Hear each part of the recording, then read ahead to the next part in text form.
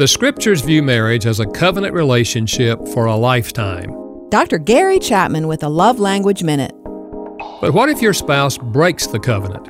Are you to abandon them or try to cover up for them? Neither of these are biblical approaches. Jesus said that when a spouse sins, we are to confront them, hoping they will repent so we can forgive them. If they don't repent, we're to try confronting again.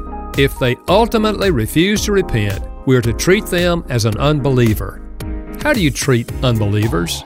You pray for them, you love them, and you return good for evil. Who knows when they may repent and the relationship can be restored?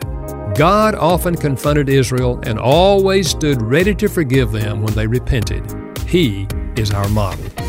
Dr. Gary Chapman is the author of The 5 Love Languages. For more, visit 5lovelanguages.com.